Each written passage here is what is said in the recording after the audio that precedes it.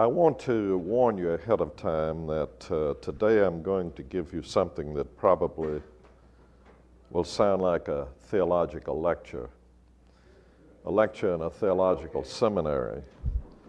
Yesterday, I gave a message on God's yes to his saints, which is 2 Peter 3:9. Not willing that any should perish. I didn't give you the title of that yesterday. I forgot to give you the title, but that was the title. Today I want to turn to 1 Timothy chapter 4 and verse 10 and just talk about a phrase or so. 1 Timothy chapter 4 and verse 10. The text, if you are Calvinistic in your theology, and if you are forced to defend yourself from time to time, one of the texts that you will be forced to deal with sooner or later is 1 Timothy chapter 4 and verse 10, in which the apostle writes, "For to this end we both labor and suffer reproach, because we trust in the living God, who is the Savior of all men, especially of those who believe." And since this is a problem text, and since I was asked to speak on passages that have some difficulties for Calvinistic thinking people, this is one I want to deal with, and I say I want to warn you ahead of time. I'm going to deal with it in some detail. I'll try to make it as simple as possible. It's really, essentially, very simple, but I think it's necessary to look at the context in order to understand more fully the solution to the text so far as Calvinistic theology is concerned. Let me open with a word of prayer. Father, we are grateful to Thee for the privilege of the study of the Word of God together. We thank Thee and praise Thee for the gift of the inspired Scriptures. We thank Thee especially for the one of whom they speak, our Lord and Savior Jesus Christ. We give Thee thanks for Him. We ask that the Holy Spirit, who has been given to everyone who believes in Him, may be our teacher in this hour, for Jesus' sake. Amen. I. Howard Marshall, who has been for a long time professor of New Testament exegesis at the University of Aberdeen in Scotland, is one of many evangelical Arminians who argue strongly for 1 Timothy 4:10 as evidence for universal atonement. Marshall is not alone, of course. Others argue similarly, although not quite so strongly. Professor Marshall is known as a strong, earnest defender of Arminianism. Others take the same viewpoint.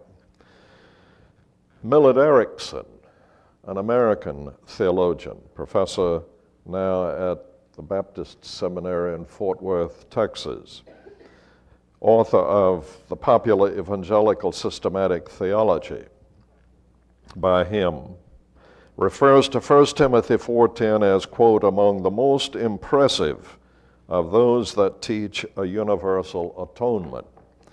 Professor Erickson's theology is mildly Calvinistic, although probably we would say that it is not quite Amyraldianism, but something slightly less than Amyraldianism.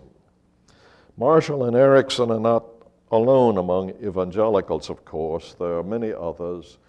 Just recently, I received John Stott's commentary on the pastoral epistles entitled Guard the Truth, the message of 1 Timothy and Titus, and he too takes the same viewpoint with reference to 1 Timothy chapter 4 and verse 10. We all know of John Stott as an excellent expositor of the Word of God, and so what we have to do is to defend something that is supported by some very, very highly regarded theologians. Some years ago, I wrote an article on Romans chapter 5, verse 12, in which I said some negative things about evangelical scholars who did their work so often without the necessary knowledge of systematic theology. I want to reverse that emphasis and seek to show, among other things, in this paper that theologians often err by faulty or weak exegesis of the original texts. That, in my opinion, is what characterizes the Arminian exegesis of 1 Timothy chapter 4 and verse 10 in men such as Erickson, who is a systematic theologian.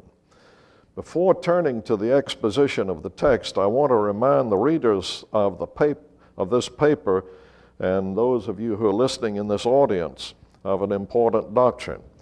I'm referring to the doctrine of common grace, for it may throw significant light on the meaning of 1 Timothy 4:10. I'm assuming that we understand the term efficacious grace, the grace of God given to the elect that produces a saving effect. The distinction between efficacious grace and common grace is not quantitative, but qualitative, being the almighty power of God operating for our salvation from sin and eternal death. Christian theology, in order to explain that the world, although it lies under the curse of sin, still exhibits many evidences of the true, the good, and the beautiful, expanded the doctrine of efficacious grace to explain this. Thus, the term common grace or general grace came to refer to the general operations of the Holy Spirit by which he restrains sin and maintains order by human government and provides indiscriminately to man sunshine, rain, food, drink, clothing, and shelter. It's a distinct possibility that 1 Timothy 4:10 refers to this latter aspect of divine grace, and we should keep that doctrine in mind when we come to the interpretation of the text. Now I want to say a word about the context of 1 Timothy 4:10.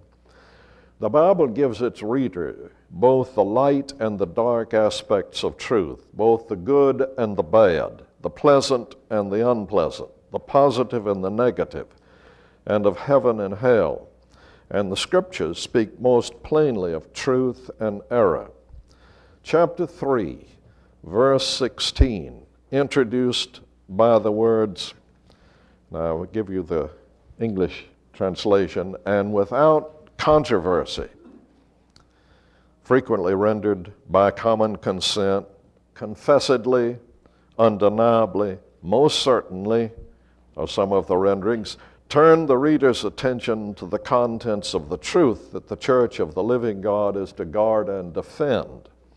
The incarnation, the vindication and justification of the incarnate one, his self-exhibition to the angelic world, the proclamation among the Gentiles, a person, not a program, the special burden and mission of Paul, the positive reception of that truth in the world, and finally the ascension and session of the embodiment of the truth, God the Son himself.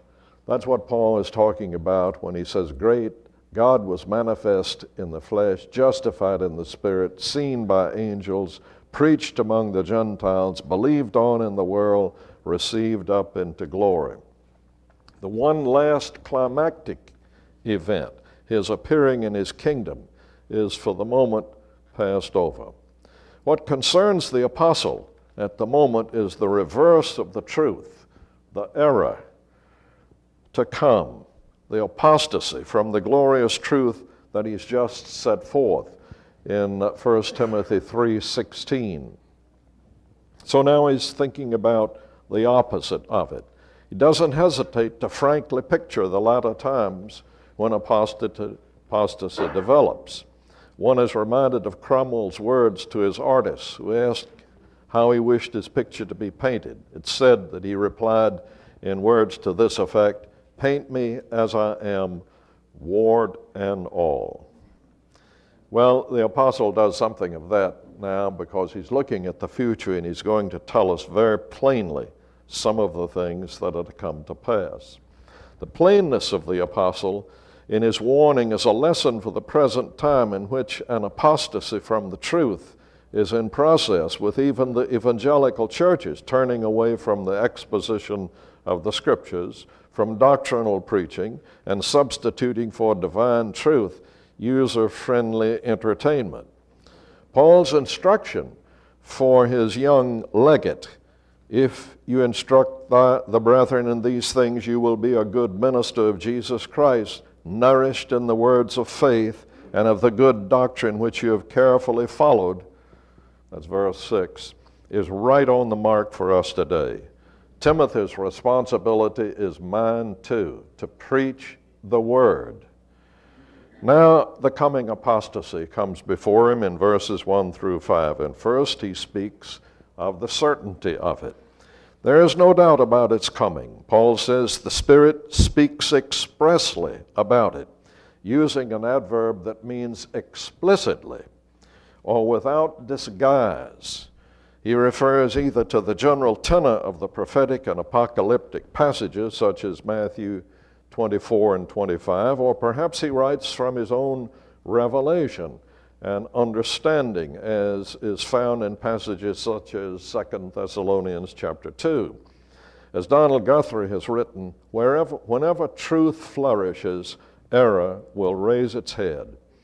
The expression, the faith, is here the faith that is believed. You know, of course, you can speak of the faith as the faith, the body of doctrine which we believe, or the faith that is the faith by which we believe that body of doctrine. Theologians usually define those terms in Latin because that's more impressive. The faith that is believed is fides qua creditur, the faith which is believed. The body of redemptive truths. The faith by which we believe is fides qua credimus. That is, if you're a Latin student, you recognize that immediately, the faith by which we believe. The subjective sense, one the objective, the other the subjective. Paul talks about doctrines of demons. The doctrines of demons have their ultimate source in Satan and his demons, and they concern primarily marriage and food, suggesting their ascetic nature and hinting at incipient Gnosticism. The demonic teaching was designed to deceive by lying hypocrisy, verse 2, reminding one of Genesis 3, 1 through 5, and the arch enemy's deceptive lies spoken in the Garden of Eden.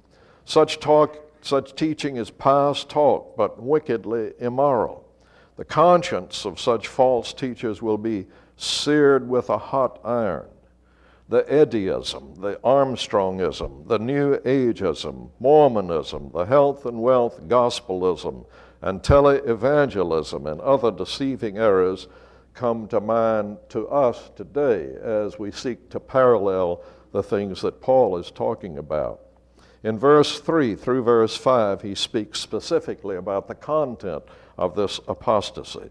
The ascetic character of their teaching is clear from verse 3, forbidding to marry, commanding to abstain from foods which God created to be received with thanksgiving by those who believe and know the truth. The antidote to the lies of the future, Paul says, is found in the words, believe and know the truth. Only they can really give thanks properly. On verse 4, the common grace of God emerges in that he's the giver of created things, and they are good. They come from no grudging Heavenly Father, and they come lavishly. The sanctification of our food is through powerful words of thanksgiving. Eating and drinking are not secular activities for the Christian. They come from God's common grace to us. At stake, even in our eating, is our conception of God. Now in verse 6 through verse 10, he continues, and here he deals with the conduct that is in harmony with godliness. Doctrinal study, first of all. The faith and the excellent doctrine will enable Timothy to suggest. The New King James Version has instruct. but the word is better rendered by suggest, fitting for a young man, to his listeners the danger of the coming apostasy. The words of faith and the excellent doctrine he has been taught have prepared him for becoming an excellent minister of Jesus Christ. And now the ethical practices, verse 7 through verse 10. I'm giving all this because we need the context when we come to our problem in verse 10. Avoiding the profane and nonsensical fables, Timothy is to give himself to exercise toward godliness. The dogma he has been taught is to lead to discipline. The for of verse 8, which is for bodily exercise profiteth a little, explains why godliness is the most important kind of exercise we can engage in. While bodily exercise is profitable to a limited extent, godliness is profitable for all things, and it even reaches into the future. The faithful saying of verse 9 confirms the previous statement and forms a nice introduction to verse 10, the text that is the principal subject of this study. Verse 10 begins with the words, for to this end. That expression, as both Barrett and Kelly indicate, looks back to verse 8, explaining that the labor and striving is with a view to the promise of life mentioned there. The struggling of the apostle and his company is further supported by a subjective reason, the continued hope in the living God. The last relative clause of verse 10 is the problem text to which we must devote the rest of this paper. For the sake of simplicity, I want to discuss the text under two heads, namely, those interpretations which may be called soteriological. Now, for some who may not understand that term, the Greek word for salvation is soteria. Soteriological is an adjective based upon that word. Soteria means salvation. Soteriological is truth that has to do with the doctrine of salvation. So soteriological. Two heads, those interpretations that may be called soteriological. That is, that understand the term Savior to refer to God as Savior from the guilt and condemnation of sin, and interpretations that may be called non-soteriological. That is, that don't have to do with the doctrine of salvation. And that is, that understand the term Savior to refer to God as deliverer or preserver from the devastating influence of sin in the world. Louis Berkhoff, who has written a very significant systematic theology, defines common grace in this way. First, those general operations of the Holy Spirit whereby He, without renewing the heart, exercises such a moral influence on man through His general and special revelation that sin is restrained, order is maintained in social life, and civil righteousness is promoted.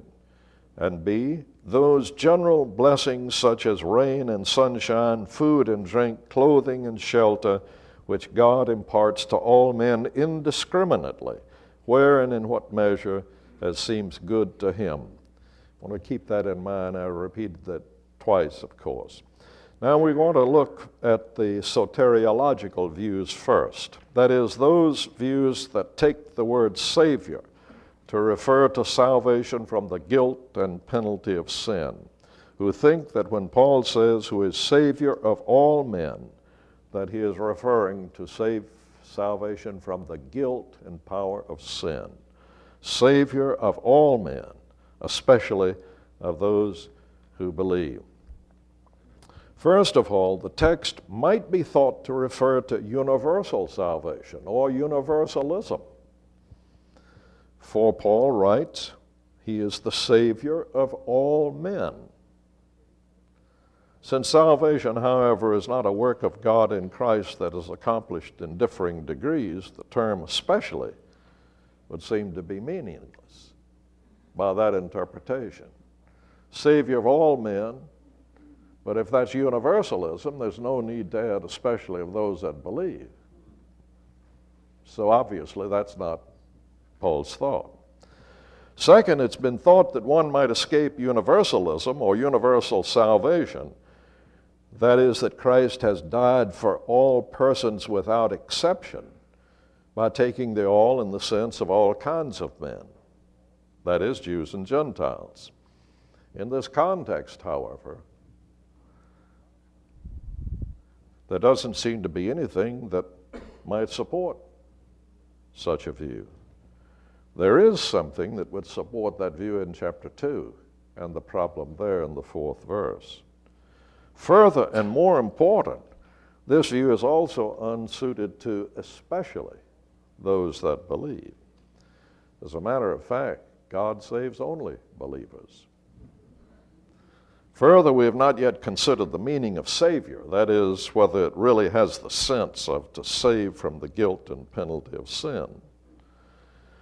And third, relying on the opening clause of chapter 2, verse 4, one might conclude that Paul is simply suggesting that the living God wishes to be the Savior of all men. This lofty aim, however, finds resistance from man's will. The will of man is in bondage to sin and cannot of itself respond to the gospel. We don't have any doubt with that, do we? The mind of the flesh is enmity against God. It's not subject to the law of God, neither indeed can be. So then they that are in the flesh cannot please God. That's very plain, very clear. The natural man receiveth not the things of the Spirit of God. They are foolishness to him, neither can he know them. They are spiritually discerned. Concerning this Arminian view, Warfield has written, "But they suppose that though dead in sin, man can resist and successfully resist Almighty grace. Resistance is, however, itself an activity, and the successful resistance of an almighty recreative power is a pretty considerable activity for a dead man. It all comes back, therefore, to the Pelagian ground that at the decisive point the salvation of man is in his own power. Men are saved or men are not saved according to natural differences in men. Thus, the grace of God is fundamentally denied and salvation is committed in the last analysis to man himself." So, B.B. Warfield. The text, of course, doesn't say that he is a salvation-desiring God. It says he is a saving God. This salvation is a foreordained salvation provided by a God who cannot be frustrated in his purposes, a salvation whose obstacles have been removed by the Son's substitution. And fourth, it has also been maintained that the Savior referred to here is a Savior provided for all in the potential sense. As Fawcett puts it, he is the Savior of all sufficiently and potentially, our believers alone efficiently and effectually. The text, however, says that he is the Savior of all men. According to the text, the salvation referred to is neither potential nor provisional. It is an effectual work for all men. Since it's plain that the Scriptures do not countenance universalism, we must look for another explanation. Stephen Ball, who is a young professor at Westminster Seminary in the West, in an excellent short study, has illustrated the Arminian dilemma in this way. And I'm quoting him. "The Arminian position teaches that Christ's atonement was made for all of mankind, but only those who exercise their free volition to receive it are actually forgiven and saved. This is like a lifeguard who throws life rings to two drowning men. One takes the life ring and is saved, and the other refuses the life ring and drowns. Ball asks, in what sense is the lifeguard the Savior of both men, but especially of the one who lived? How is the lifeguard the Savior of the drowned man?"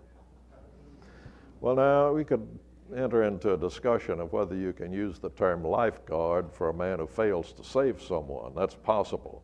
But the Greek text doesn't allow that idea, that is, that the term Savior is given to a person who doesn't really save. He tried to, but he failed, but he's still the Savior. Like we look at a lifeguard who may have failed to save someone from drowning, but we still call him the lifeguard because he has the office of the lifeguard. No need to go into further detail there, but the Greek text does not substantiate that. Now, let's look at the interpretation that contends that the term Savior is used here in a non-soteriological sense, that is, in the sense of deliverer or preserver. There are basically four things that may be said in support of this view. First, the sense of the words to save, Savior, and related words. It's clear from the Old Testament that the verb translated to save, which is the Hebrew word yashai, you could spell that Y-A-S-H-A in your notes if you like, and put an apostrophe, and people would think if they saw your notes you were a Hebrew scholar. But anyway, the verb yashai, its essential meaning in the Old Testament is to deliver from external evils, such as in battles, and only rarely from moral troubles. Physical rescue is prominent in its usage. You might compare passages like Psalm 36:6.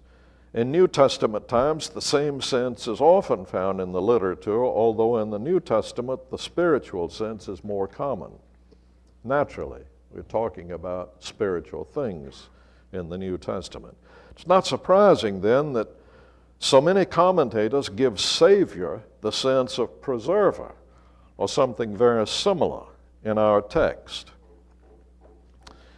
Just to give you an example of them, I have quite a few of them, 7 or 8 of them. I'll just mention a few of them. For example, C.K. Barrett, in his commentary on the pastoral epistles, expands the term Savior to, quote, whom he preserves in life, making the sun to shine and the rain to fall on good and bad alike, unquote. Patrick Fairbairn. You might expect this of Fairbairn. He was a strong believer in sovereign grace. He defines the term as the deliverer and preserver of life. Donald Guthrie, the Savior must be understood in the common meaning of preserver. And J.N.D. Kelly repeats the thought. It's affirmed that God wills the salvation of all men. He has a different view. William Kelly takes the term Savior to refer to preserver, elaborating, it is of the living God as such that the apostle speaks, of God in his character of preserver of men. Also Job speaks, God's providential care. A number of other men, I don't think it would do us good to read all of these quotations, but suffice to say there are a number of people who take it in that sense. In addition to Psalm 36:6, a text which in its context is written with Noah and the beasts of the flood in mind, to which reference is made previously here, one might refer to Judges 3:9, where the term deliverer is referred to Othniel, who was one of the judges. And in fact, the term that is used for deliverer there of the judge Othniel is Moshiach, which is the Hebrew word Yashai, participial form. The same sense of God's kindness, his love and mercy to his creation is found in the New Testament in various passages. You might, for looking up a passage, look at Acts 17, verse 25, verse 28. It's surely agreed that the common secular sense of the terms to save and Savior refer to the secular meaning of to deliver or to preserve, if the saving is an extended saving. Does the context of 1 Timothy then support the sense of to preserve or to deliver? I certainly believe so. The context deals with the apostasy to come in latter times, verse 1, characterized by the activity of deceiving spirits, who are mentioned in verse 1, and demonic doctrines. Hypocritical lies, verse 2, are the words of the apostates and their aids as they speak from seared consciences. Among their teachings are attacks upon the providential care of the Creator God, for they command abstention by believers, verse 3, from His provision of food. All of our Creator God's created things are good and should be received with thanks, verse 4. The brethren should be so instructed, verse 6. Fables are to be rejected, and one's exercise should be toward godliness, verse 7, which has promise for the present life as well as the future, a trustworthy saying. The apostle, speaking for the saints, says we labor and suffer reproach from the worldlings, since our trust is in the living God. The latter, a term of broad significance, which includes His work of saving and restraint of sin from the perils of life since the fall. The living God. The living God is the preserver of all men, even the ungodly, but He is such especially for those who believe. It's clear that the context is broad and inclusive of all God's saving and preserving work as the living God. Now, second point. How shall the interpreter handle the words, all men? It's likely that the expression in chapter 2, verses 3 and 4, we referred to that previously, where it occurs 2 times, refers to all men without distinction, not all men without exception. That note of distinction is sounded in verse 1. If you look back there for just a moment, verse 1 of chapter 2 of the epistle, he says, therefore exhort first of all, that supplications, prayers, and intercessions and giving of thanks be made for all men.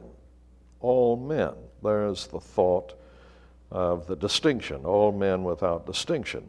Verse 2, for kings and all who are in authority. In other words, kings and then others. So the idea of different, all men without distinction is obviously in the context. And the concluding verse of the section, in verse 7, the apostle says, for which I was appointed a preacher and an apostle.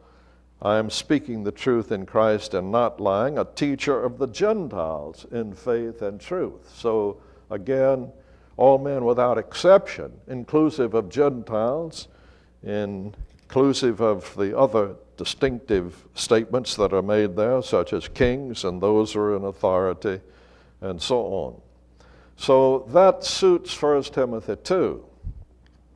But does the context of 1 Timothy 4 support the sense of to preserve and to deliver? I want to be sure I have not read something twice for you here. But anyway, the apostle goes on to say, the strength of the opposing argument, namely that Christ died for all without exception, lies in the ambiguity of the word all. We, in dealing with questions of these matters, have a problem with words that have to do with measures, things like that. John Owen says somewhere that all or all men do not always comprehend all and every man that were, are, or shall be, may be made apparent by near 500 instances from Scripture. Taking then all and all men distributively, for some of all sorts, we grant the whole. Taking them collectively, for all of all sorts, we deny the manna, namely, God will have them all to be saved. The argument he's referring to comes from the Acts of the Arminian remonstrants, who said, if God will have all men to be saved, then Christ died for all. But God will have all men to be saved and come to the knowledge of the truth, therefore Christ died for all men. But adjectives like all are ambiguous.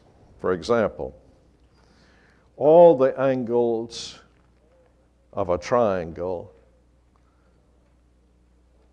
are equal to what? 180 degrees? All the angles of a triangle are less than 180 degrees. Isn't that right? We're speaking a little differently, though, aren't we? When we speak collectively, we say all the angles of the triangle are 180 degrees. But if we speak distributively, all the angles of the triangle are less than that, then we know, of course, we have a truth as well. So all is ambiguous. We must understand the context in which it is given. That's very simple, but it's important to realize in some of these arguments that these are the root of our difficulty. In our text, the argument does not turn on the sense of all as being all without distinction, as it does in chapter 2, verse 3 through verse 7, that is, some of all sorts. We may take the all men here to mean all without exception, that is, all of all sorts, in the light of that fact that the text speaks of God's common grace, his care and provision for all his creation. Now we must also deal with a third point. What's the sense of the adverb especially? Malista. The English word especial, with its synonym of particular, denotes a distinctive among other examples of the same general category, notably unusual. This person suffers from the measles of unusual severity, one might say. That is, especially, or an individual member of the subclass in logic. That's the meaning of that word. If this meaning is the meaning of especially, then believers belong to a subclass of all men. The living God is the Savior of all men, among whom are those who believe. There is an impossible difficulty here in the sense in which God is the Savior of believers, that is, giving in grace eternal life to them through the Son's atoning sacrifice. He's not the Savior of any others. If he's the Savior of believers, he's not the Savior of any others who are not believers, is he? He only saves believers in that sense. Ralph Wardlaw, who wrote a very good 3-volume theology from the Amyrolian standpoint, and incidentally was Dr. Chaffers of Dallas Seminary's favorite theology. I don't know that he ever says that, but if you will look at his writings, you will see when he comes down to points on which there is an argument, he generally falls on the side of Ralph Wardlaw, who was a moderate Calvinist, an Amyrolian. As Ralph Wardlaw says in his theology, he saves none but them that believe. He does not save them especially, and others partially or conditionally. He saves them exclusively. In the realm of divine care and preservation of his creation, there is an especially, but not in the realm of salvation. Especially does not work in salvation. If you're talking about that Savior of all men, you cannot say especially of believers. He saves only believers.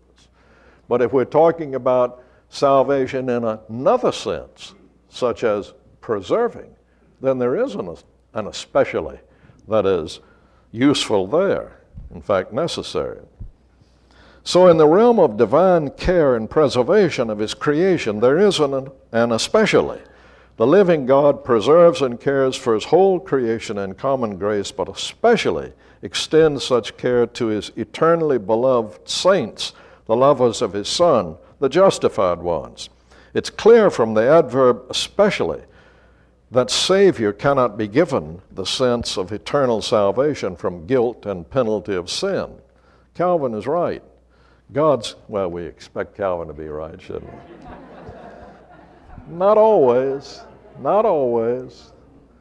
We throw the term around. It's rather unfortunate in one way because most people who throw the term Calvin around have read very little of Calvin.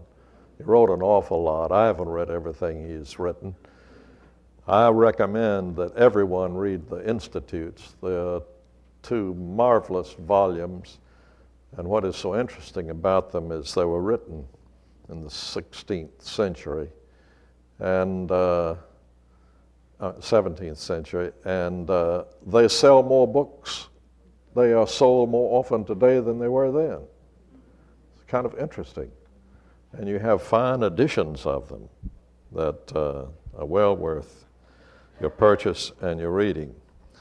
But Calvin said God's kindness extends to all men, and, quote, if all share in God's kindness, how much more shall the godly know it? In short, will he not keep them in all things safe to the end? Finally, what does history have to say concerning this text and its interpretation? First, a comment concerning the relation of the text to secular history. The term Savior, soter, was in common use in both classical Greek and Koine Greek as a title of the heathen gods. Zeus was called soter, Apollo, Hermes, Asclepius, and others had the name title attached to them. Of the Roman emperors, they were called soters, and many leading officials. They were viewed as delivering men from calamities and supplying physical and spiritual needs, man's general well-being. It's striking that Paul uses the term soter, Savior, of God the Father only in the pastorals. Elsewhere, the term is referred to Jesus Christ. It seems clearly possible that the more Paul came into contact with the Roman world, the more likely he might be to use the term soter, Savior, in the sense in which it was commonly used. That is, of God as the God of common grace, the preserver and deliverer of his creation, both man and beast, as the Psalm says and as Acts 17 says. Stephen Boy is of the opinion that 1 Timothy 4:10 is, quote, a polemical aside aimed at the false veneration of men who were no longer living, unquote. The gods and the saviors of ancient Ephesian inscriptions, because it's likely Timothy was in that area. And so he reminds Timothy that it is the living God who is the soter of all men, especially of those who believe. A comment from sacred history concerning the text's interpretation might help. Turretin, those of you who have studied Calvinism know that one of the strongest of the Calvinists was the French-Swiss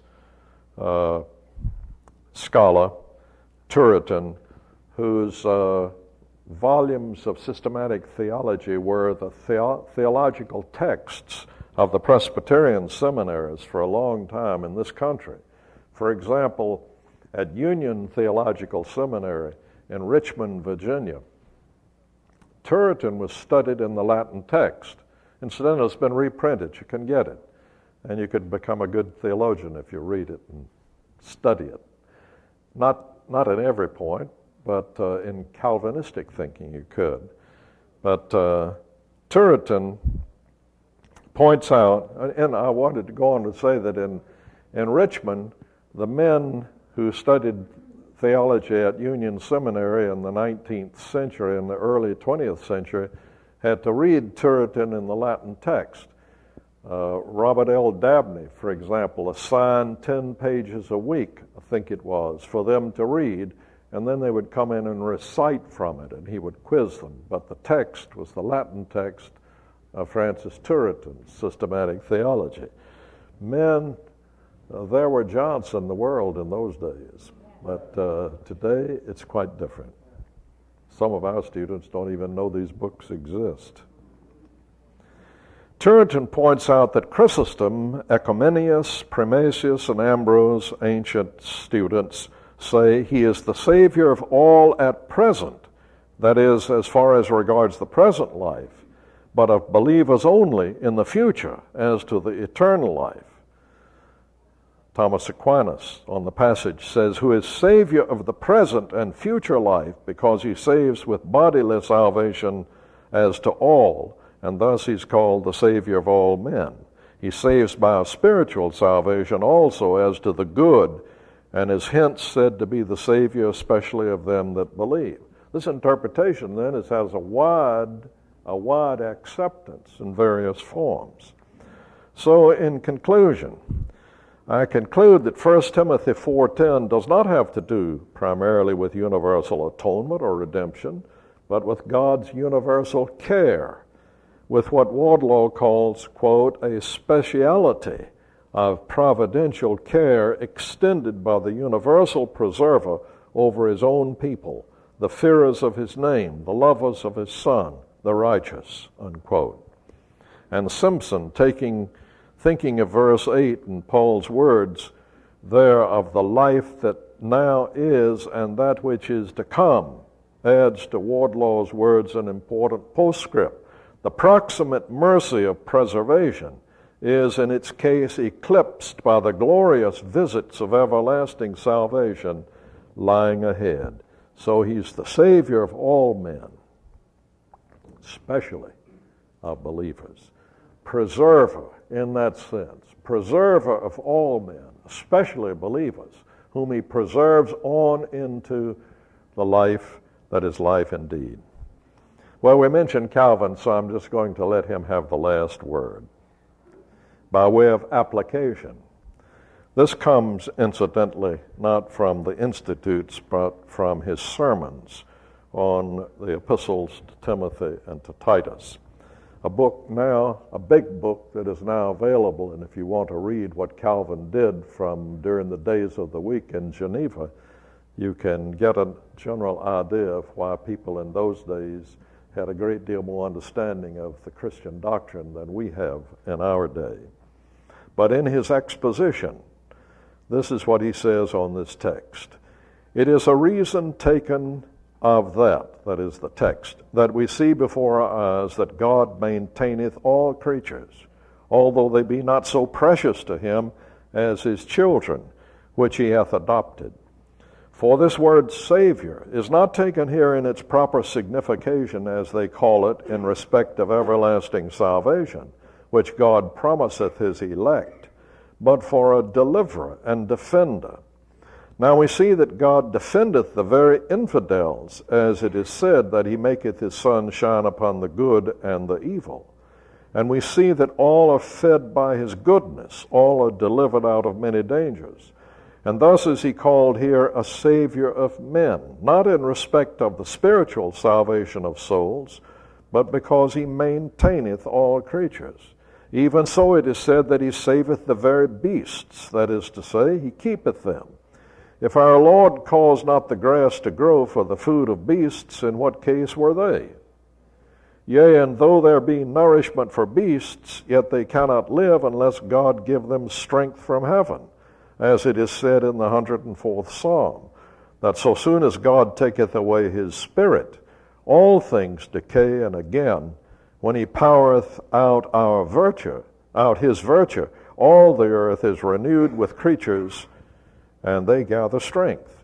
Thus is our Lord a Savior of all men, to wit, because his goodness stretcheth to the veriest varlets. We have lots of varlets today, and it stretches even to the veriest varlets that are farthest off from him, and deserve to have no acquaintance with him, but should rather be cut off from amongst the creatures of God and utterly cast away, and yet see how God stretcheth out his grace even so far, for the life that is given them is a witness of his goodness. And therefore, seeing God hath so great care over them that are, as it were, strangers to him, what shall we think of ourselves, that are of his household. Not that we are better or more excellent than they which are cast away, but it proceedeth wholly of his free mercy, in that he reconcileth himself unto us in our Lord Jesus Christ, when he called us to the knowledge of the gospel, and then he ratified and sealed his good will to us, in so much that we cannot but be persuaded that he is our Father, and taketh us for his children. And therefore, seeing we see that he nourisheth them which are far off from him, let us go and hide ourselves under his wings. For when he taketh us into his protection, he showeth that he will be a father to us. Shall we think then that he hath cast us off, and that we are so beset on all sides with miseries that we shall not be delivered in the end? Shall not we look for a good and a happy issue of the goodness of our God, seeing we see and behold it stretched out even to the wicked and brute beasts? He's the Savior, preserver of all men. Just look around. He is the preserver of all men, but especially of believers. And the context beautifully supports it. Many years ago, well, it's not many, maybe 10 years ago, 15 years ago, I read an article by Irving Kristol. Mr. Kristol writes a column in the Wall Street Journal on an editorial page maybe once every 3 months. He's one of their editors.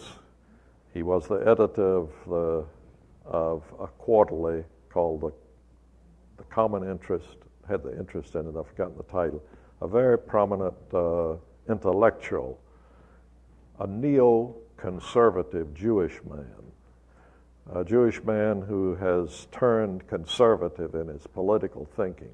His son is William Kristol.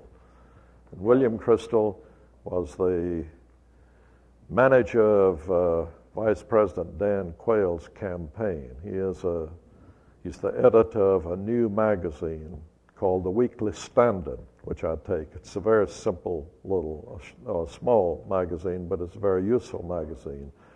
Bill Kristol is a prominent man. You'll see him on TV from time to time.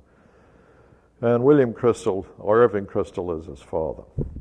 He once said something that has stuck with me through all of my discussions with people, and occasionally I throw it out, and usually people say they stop at that point. This is what he said. And this I say to some of my Arminian friends.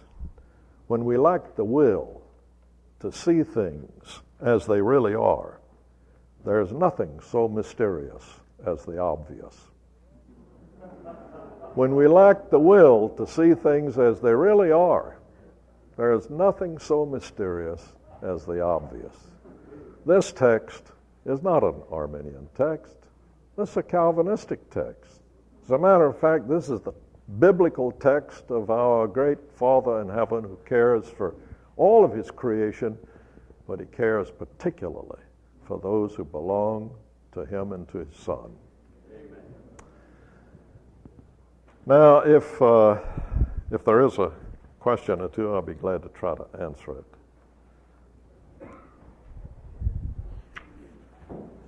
Do you see a parallel in the second chapter that would match with the exposition you just gave us in women bearing children? That there's a preservation of divine intervention for women in preserving them in childbearing, but especially women who are continuing in the faith? Well, I would think, I'm speaking without a whole lot of thought, obviously, because I don't remember the question ever being asked me before, but I would say that would be an obvious application. If God is a preserving God, if that's what this means, and the text of Scripture and other passages in Scripture seem plainly to make it, then of course that would apply. All the experiences of life. Perhaps I've missed the point that you were trying to make. What specific? The analogy of preservation in 1 Timothy 2:15, where women are preserved from dying. Mm-hmm. But there's a special, it seems, oversight divinely over women who are believers. Well, I think that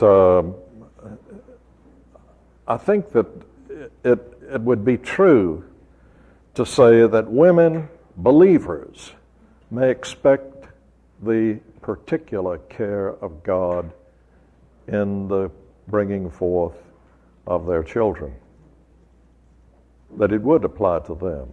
But if you were suggesting that they wouldn't die in childbirth, then of course I couldn't say that always applies to that, because there are experiences that happen to individuals who are bad experiences physically. But this is a text that speaks of God's general care of our saints. And I'm quite sure, at least I'm sure, I don't know whether this is necessarily follows, but I'm quite sure that everyone who is the victim of what appears to us as being an accident that suggests maybe God was not caring for the person at that particular point, when we get to heaven, we'll discover that there's another explanation. Come on, David. I wanted to ask you, I know your background in Greek is immense. No, it's not immense. He's going to pull out some rare text that I haven't, that I may never have looked at, but I may have looked at 40 years ago. Actually, it's something more recent. An article appeared in the Journal of Theological Studies some years ago. The author of it was not committed to the Pauline authorship of the pastorals, but he indicated that in the post-apostolic literature, there was a shift in the meaning of malasta, the word that's translated especially. I know that article. Okay. It's written by T.S. Skeets. T. Sounds Skeets. right. And what he sought to show was that the malestar, in that instance, meant something like to be sure, or id est, that is. That is, was a suggestion. Right. Right. And the idea that those who believe are not a subset giving specificity to all men, but rather identity. Mm-hmm. He's the Savior of all men. I mean, or that is, all who believe. What would your response be as far as the use of the word? Well, my response to it is that it's a very rare meaning. And I looked up, I don't want you to get a false idea. You might think, he is so learned he can pick up a little. This is a small article about that long that appeared in the Journal of Theological Studies. Is a British publication, and it's very scholarly. All the Anglicans love Journal of Theological Studies, and you will think, boy, he really has a vast knowledge. That is not the case. I taught the Greek text of the pastorals for a number of years, but that's something somewhat more relevant to the present time. But I happen to have read that. And furthermore, in rereading John Stott's treatment of this, which is a recent publication of Stott, he makes reference to that too. He doesn't commit himself to that, David, but he suggests that's a possibility. But before I read Stott, I had read that, and in my notes on the exegesis of the pastoral epistles, I saw in the margin, see the treatment by Skeets. I may even have it with me here. And but I looked it up. And in looking it up, I thought, well, the thing to do is to look at all the instances of malestar. And I looked at all the instances of malestar in the New Testament, and I could not myself be persuaded of what he was talking about. It just didn't seem to be the sense. And I notice even Stott doesn't really fully commit himself to that. So I can only say that's possible interpretation, but I don't think it suits the thrust of this general paragraph, in which the reference to the problems that Timothy is to face as Paul sets them forth, the term preserve is especially relevant for the preceding context. So I would respond in that way to that. It's not often that a person happens to have read something that a student has just read. I shouldn't have said anything about it. I should have just let you think that, well, yeah, I have my hand on all of the literature that is written.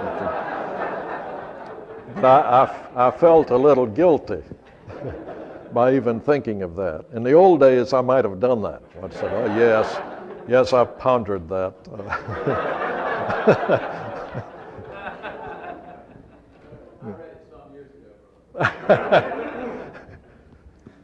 Thank you, Dr. Johnson, for your teaching. I feel like I'm getting extra credit in seminary on a wind term or something. I appreciate it. My question is, I've always taken the soterios, or the Savior, in a non-soteriological, and then with the especially shading into a soteriological sense. Is that, you're saying that it should be taken completely in a non-soteriological? Mm-hmm. Yeah, I prefer that. Okay. Then would you respond to the question that arises then, in what sense in life, as we live it out in this life, are we especially preserved as distinct from an unbeliever? You're still living in good health, aren't you? Many believers aren't when That's believers right. continue on. But I think it's generally true that the body of the believing saints enjoy the special providential care of a Father in heaven. It's a reality. And I can only answer it in that way. I would say that I believe that that's characteristic of the body of the believers, that they enjoy the blessings of life. And they are blessed physically, materially, intellectually, that is something that characterizes the people of God.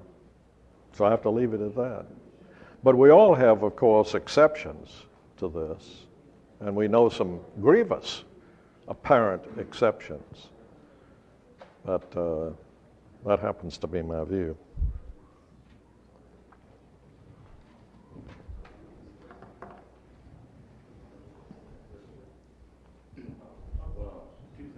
Turn it so they can hear it too. Okay. Two things. One's more difficult than the other one. The more difficult one is, would you repeat that quote so my wife can write it down?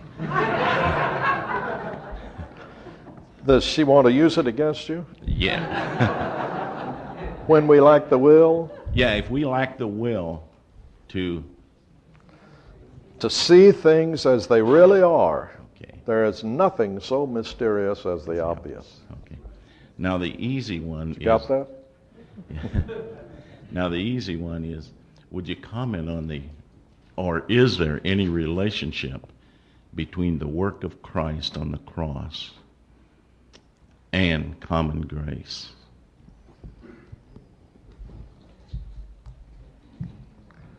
Well, now that is I'm going to just answer that to reveal my possible ignorance of things. I think there is. I think that the common grace that is manifested to us is a byproduct of the work of the Redeemer, ultimately. I'm not sure I could defend that on the spur of the moment. I'd have to go looking. But that is my view. That's why it's called grace.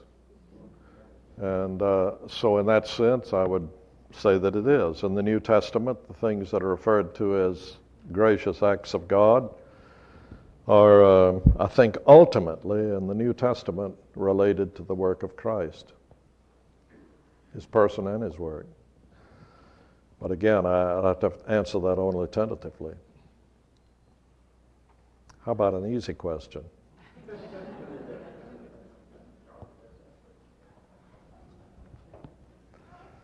Well, I guess it's time then for us to close. Let's close with a word of prayer.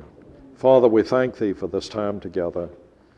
We praise Thee for the ministry of the Word of God to us, and we thank Thee for the confidence we have that the difficulties of human life, all of the things of the present life, and all of the things that have to do with the ultimate of human existence, find their solution in the Word that has been given to us. We pray for diligence and faithfulness to the Word of God in a day in which there seems to be a departure from the teaching of that Word, and for the promise of that Word in the life of the believers and in the life of the believing body, the Church of Jesus Christ. We pray in Jesus' name. Amen.